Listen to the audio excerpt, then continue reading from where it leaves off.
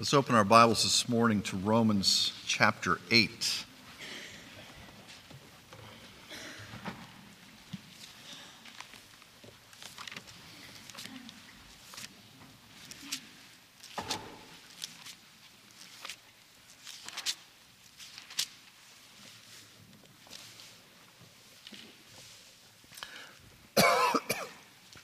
Romans chapter 8, we'll just deal with the first 4 verses this morning. If you're able, would you stand with me as we read the Word of God? Our Heavenly Father, as we come before you and that come to your Word, we ask that your Holy Spirit would open our eyes to it, that we would have understanding and insight, Lord, that they would just be more than words on a page, but they would be living and strong, that they would penetrate us, Lord, that we would know how you call us to live. We ask this in Christ's name. Amen. So Romans 8, verses 1 through 4. There is therefore now no condemnation for those who are in Christ Jesus. For the law of the Spirit of life in Christ Jesus has set you free from the law of sin and death. For what the law could not do, weak as it was through the flesh, God did, sending his own Son in the likeness of sinful flesh, and as an offering for sin, he condemned sin in the flesh, in order that the requirement of the law might be fulfilled in us, who do not walk according to the flesh, but according to the Spirit. This is God's inspired word for us today. So please be seated.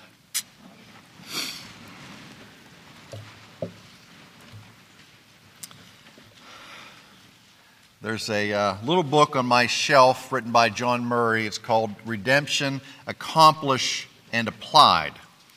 And it's one of those books that every minister has to have because it's so good and so important, and every so often we should go back and read it because it teaches us so much about the finished work of Jesus Christ.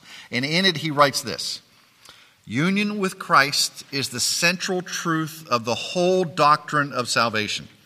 It is not simply a phase of the application of redemption. Union with Christ underlies every aspect of salvation. It was in Christ the people of God were chosen before the foundation of the world.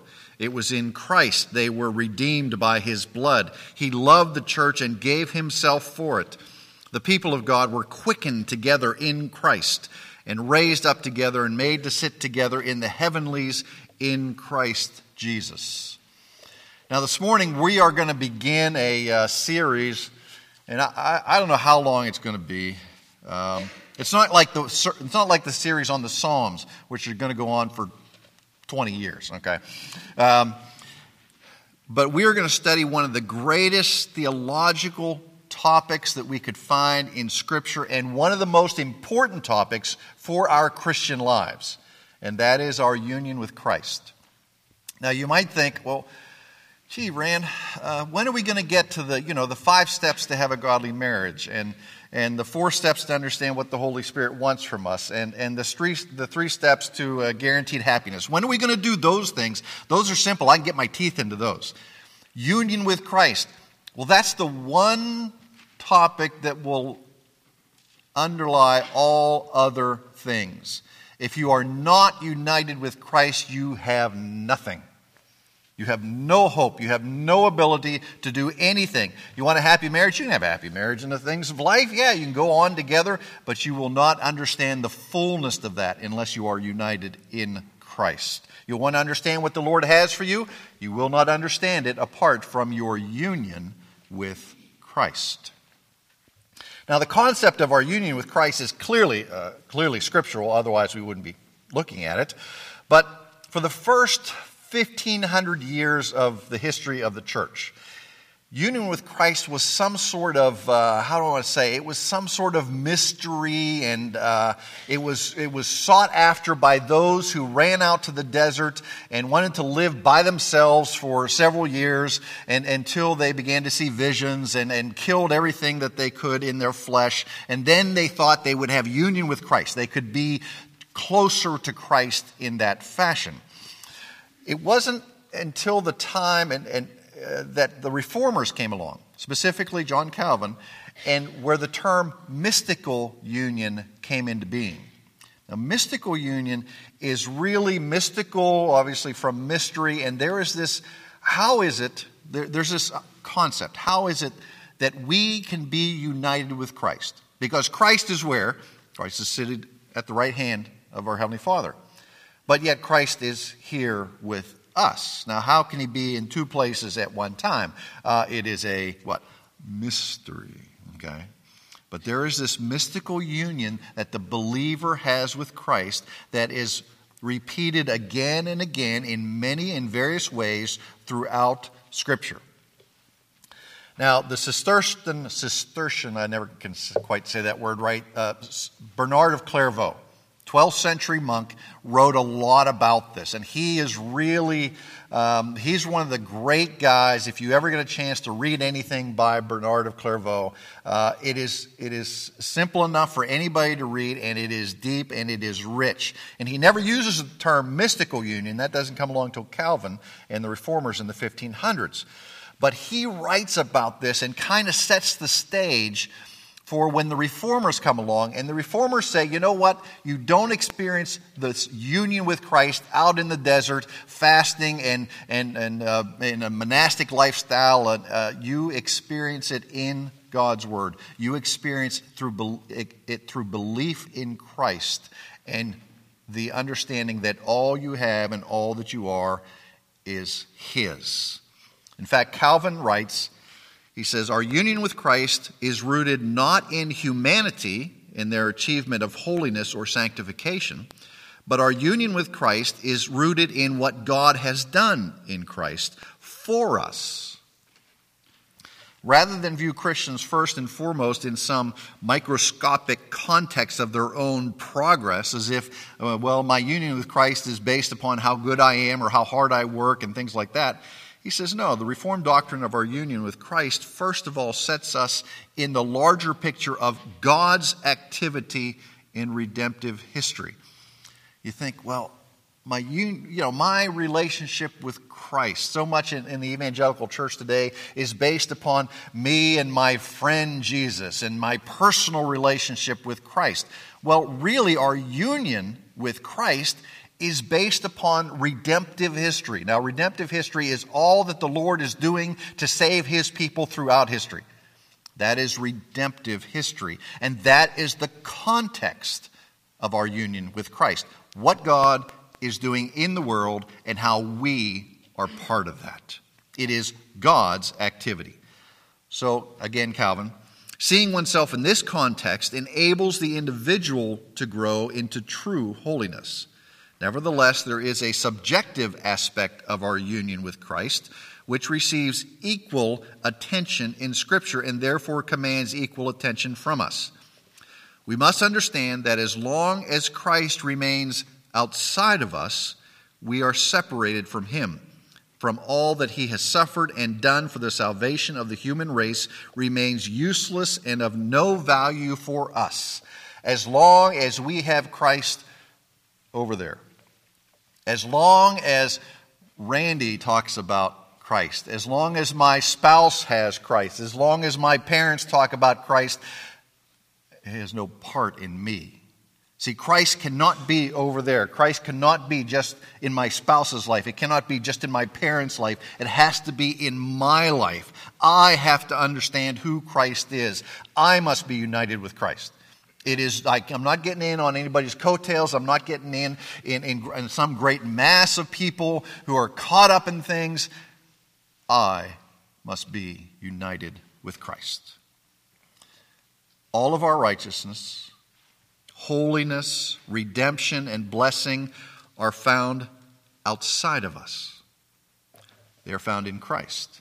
I have none of my own. I have no righteousness of my own. I only have righteousness when I am united with Christ. I only have blessing when I am united with Christ. I can only find salvation in Christ. That's the only place. It is the work of Christ. It is either Christ in us, Christ in me, or it is my efforts. And my efforts will not make it. Now, this is the declaration of Scripture. It is the thoughts of the Reformers, because the Reformers said, well, this is what Scripture says, so this is what we do. In the face of a subjective righteousness. Well, God will accept mine, right? Because mine is good.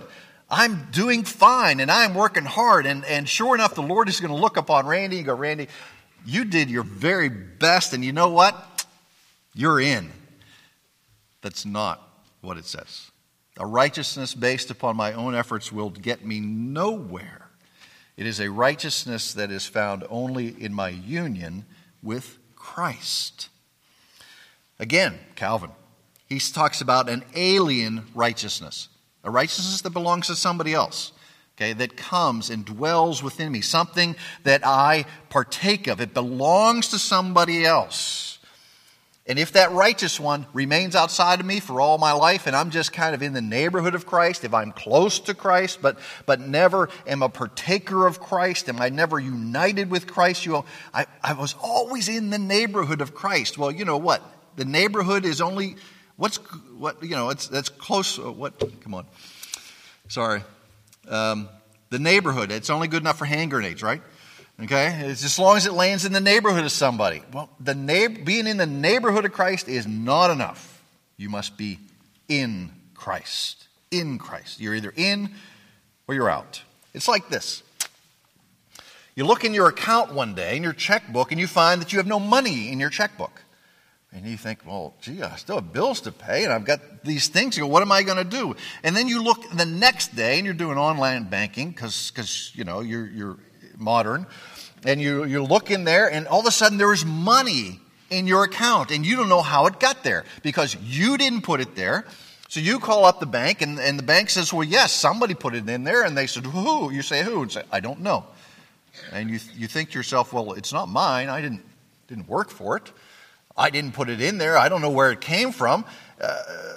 But yet the bank says it is yours, and you can spend it.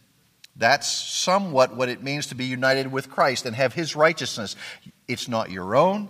You don't know how it got there other than that Christ must have put it in there, but now you can spend it. Now you can make use of it. Now you can enjoy it and receive the blessing of His righteousness in your life. While none of our righteousness is our own, Christ is our own. While none of our holiness belongs to us, properly speaking, Christ belongs to us. Now the demons know Christ is righteous, but they do not believe it is their righteous. In fact, the demons are smart enough to know what? He's the Son of God, and they are shaken in their boots because He's the Son of God. So this brings us to Romans chapter 8 in our passage for this morning. It is Romans chapter 8 as a whole is probably, this is my view, one of the greatest chapters of Scripture. And the first 4 verses of chapter 8, if there was such a thing as the Christian Life for Dummies, this would pretty much sum it up. Okay, you don't need a book this long for the Christian Life for Dummies. It can be summarized in these 4 verses. And we're really going to look at only 2 things out of these verses. There are many more that we could look at, but only 2 things. Paul asserts that every man, woman, child in this world who is found in Jesus Christ faces no condemnation. If you are in Christ, there is no condemnation. And secondly, if you are in Christ, you have been set free. You are no longer bound by the chains of this world and the chains of sin. You are free in Christ. Now, I don't want you to think that we're saying, well, there's no condemnation for me. I can go and do anything I please, right?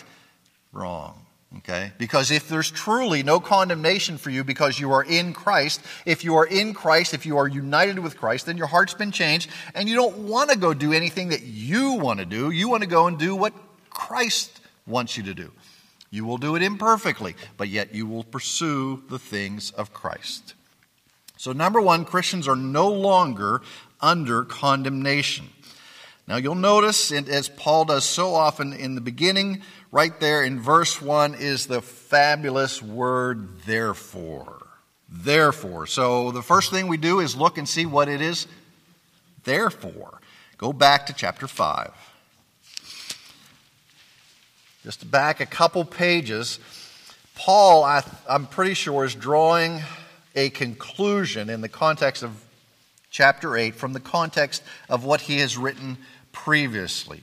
And I think there's a link here if you go to chapter 5, verse 16. And this is only one of the many portions we could look at there. Verse 16, and the gift is not like that which came through the one who sinned, for on the one hand the judgments arose from the one transgression, resulting in condemnation, but on the other hand the free gift arose from many transgressions, resulting in justification. So what we have here is there's condemnation and there is justification. Look over at verse 18, just down a couple. So then, as through one transgression there resulted condemnation to all men, even so through one act of righteousness there resulted justification of life to all men. Of course, all men who are in Christ. This is not a universalist doctrine. We're only talking about those who are in Christ. So Paul, when we go back to chapter 8, in the verse 1, Paul seems to be reflecting on this kind of concept here when he says there is therefore now no condemnation for those who are in Christ. It's almost as if he said, this is what I've been saying, this is what I've been preaching to you, this is what I want you to really understand. If you are in Christ, there's no condemnation.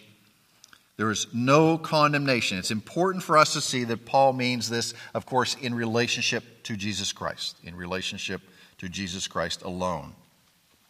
We'll see it again repeatedly in verse 2, that you are free from the law of sin and death. And we'll look at that as our second point there. But there's no condemnation for those who are in Christ. And again, I refer to Calvin. He says, so long as Christ remains outside of us, all that he accomplished for us remains useless and of no value. So it's as if we can sit here. If you put on a water repellent coat and you go out in the rain and you got your hood on and you tie it nice and tight and everything, and the water comes and it does what to you? Rolls right off of you.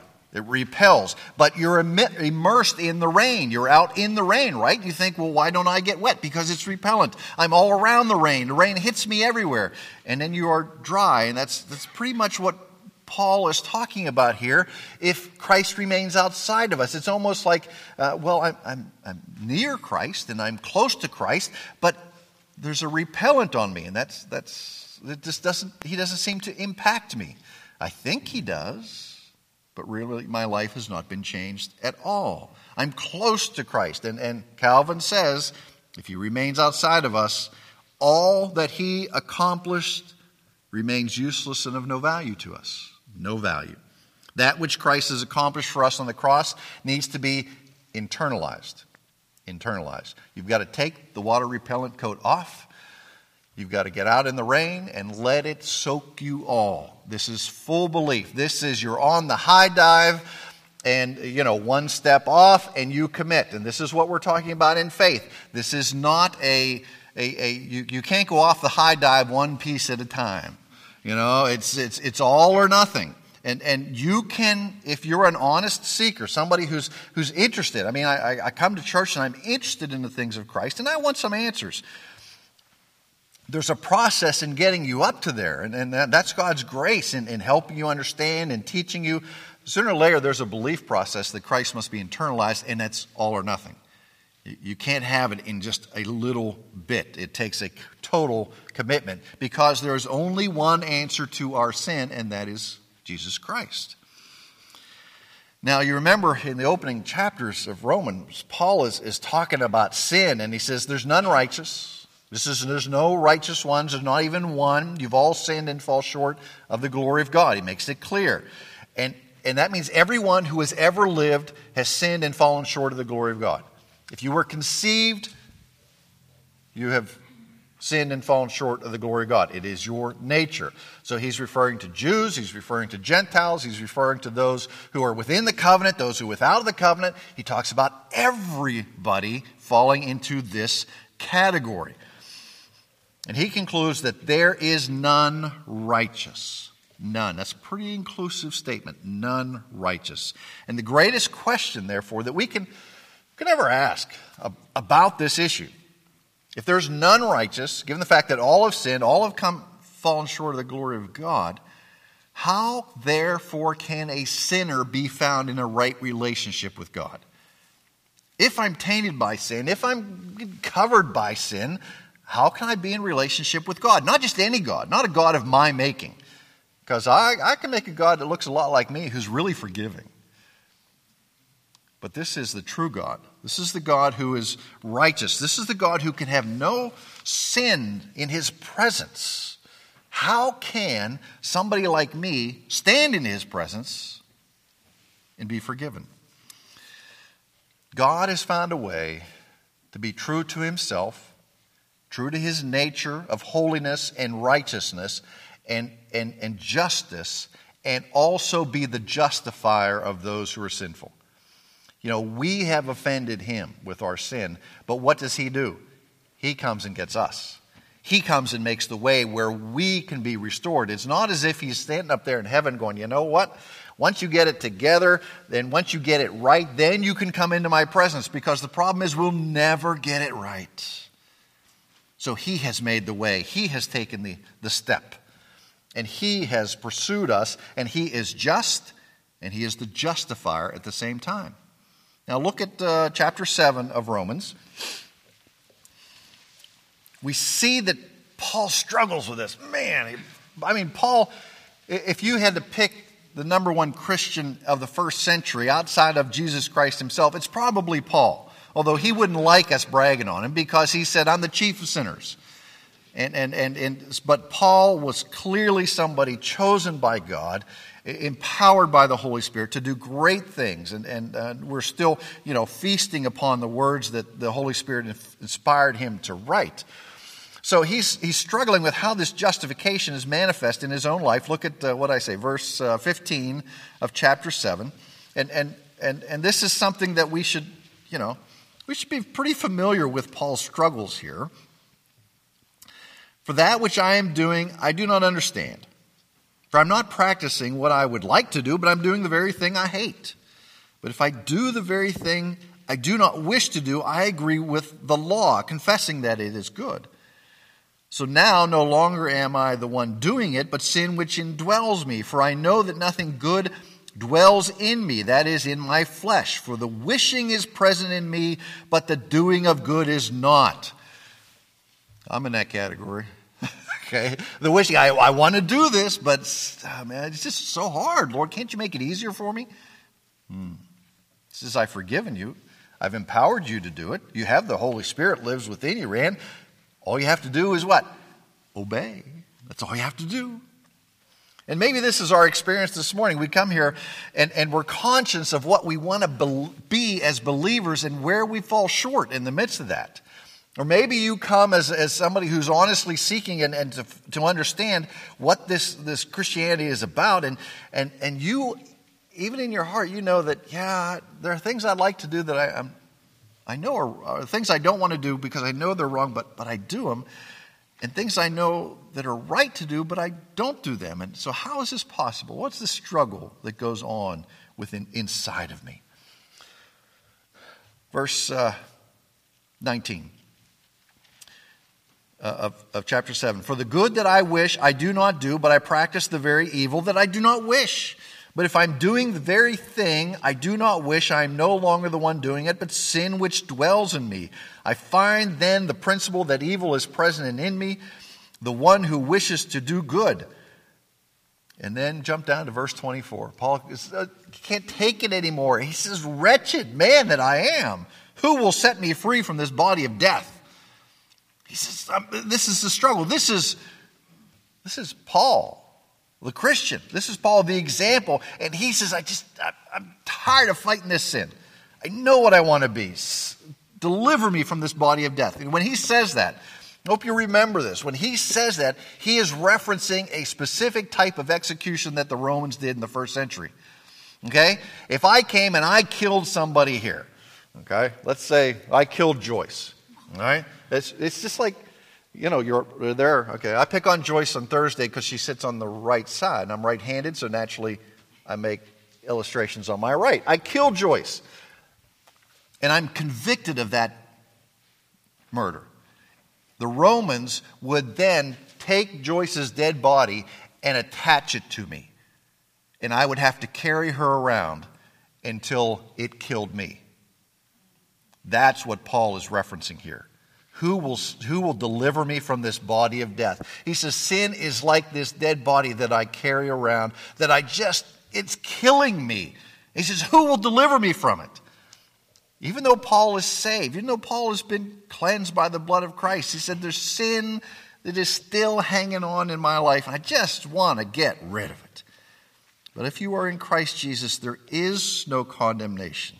Yes, I have sinned. Yes, I've fallen short of the glory of God. Yes, everyone in this room fits that same description.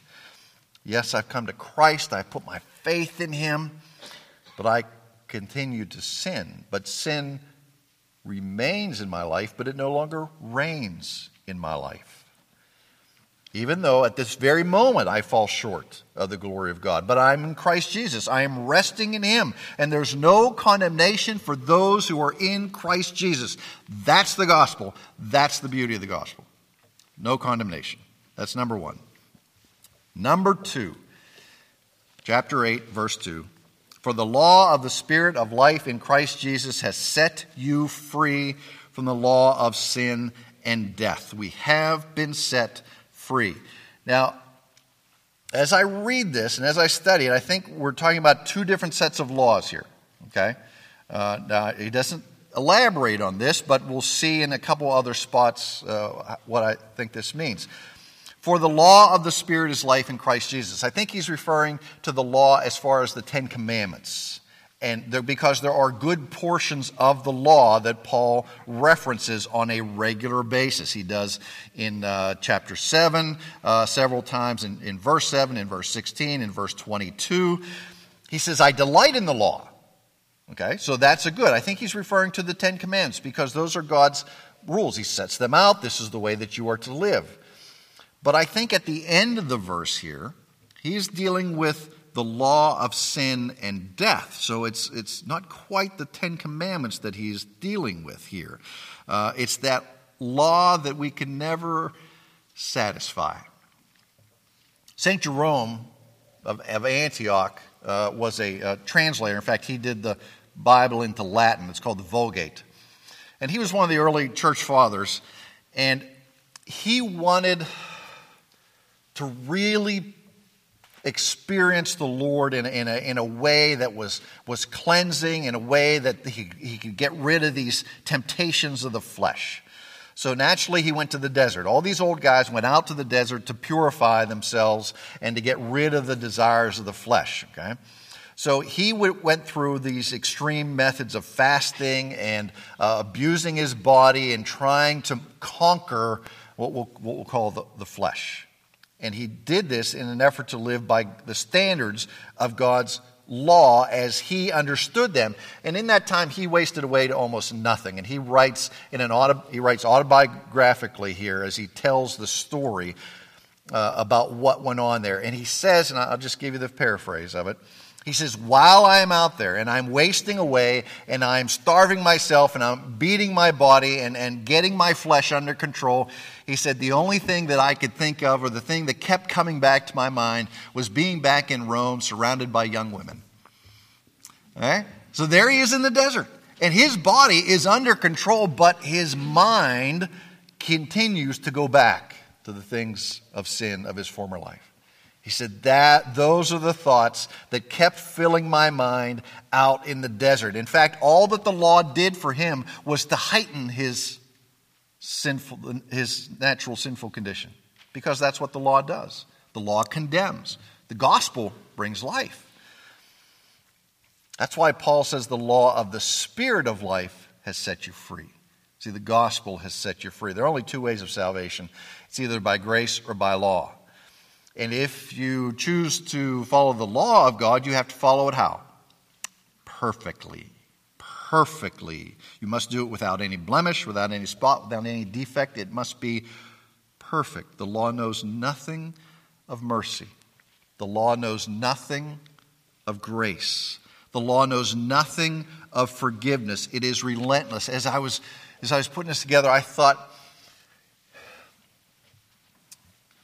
if you've read the book, Les Mis, if you've ever seen one of the movies, my mind was taken back to one of the movies that was in black and white. And it's the story, just to recap, this man is, I hope I get it all right.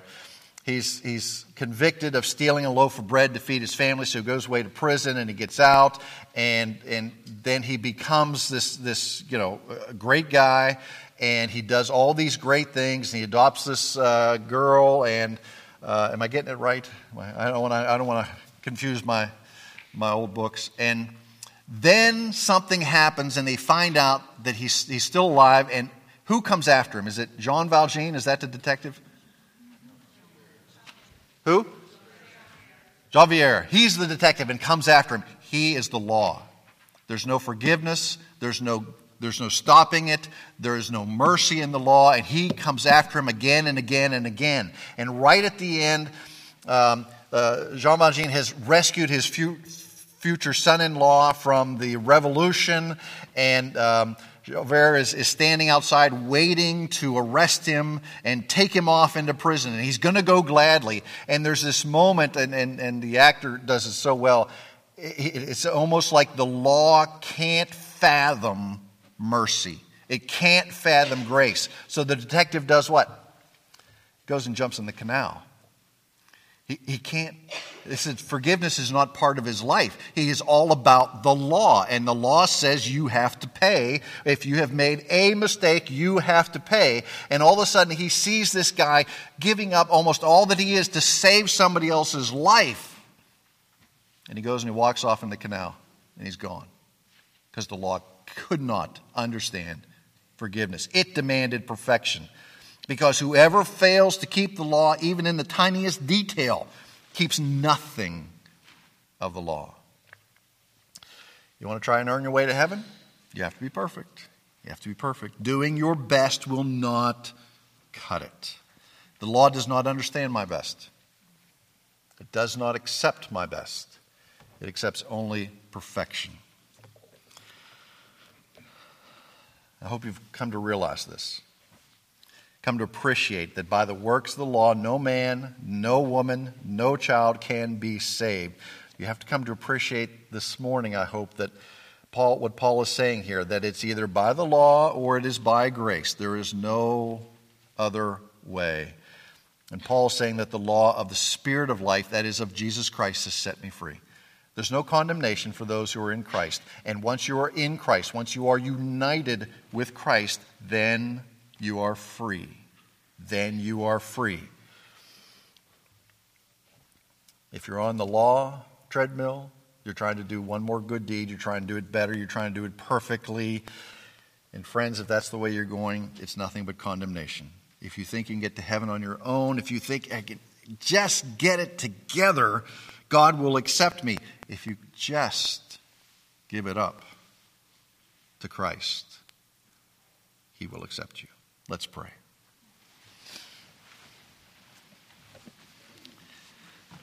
Heavenly Father, even reading these words, I still wonder why you would do such a thing.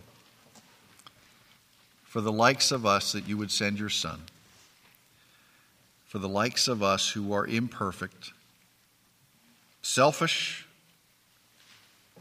fickle, yet Christ died for us. And not when we got unselfish, not when we got unfickle, but while we were still in our sin, He died for us.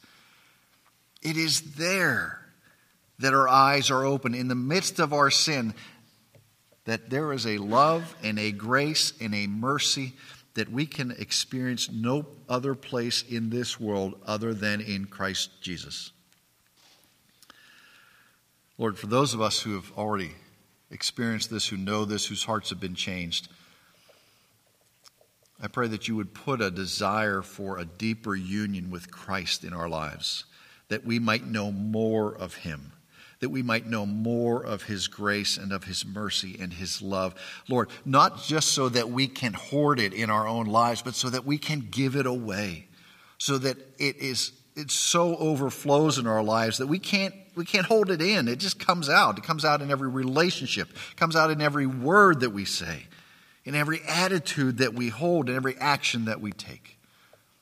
And Lord, for those who might be here today who are honestly want to know more about this, who want to understand this, fix in their hearts that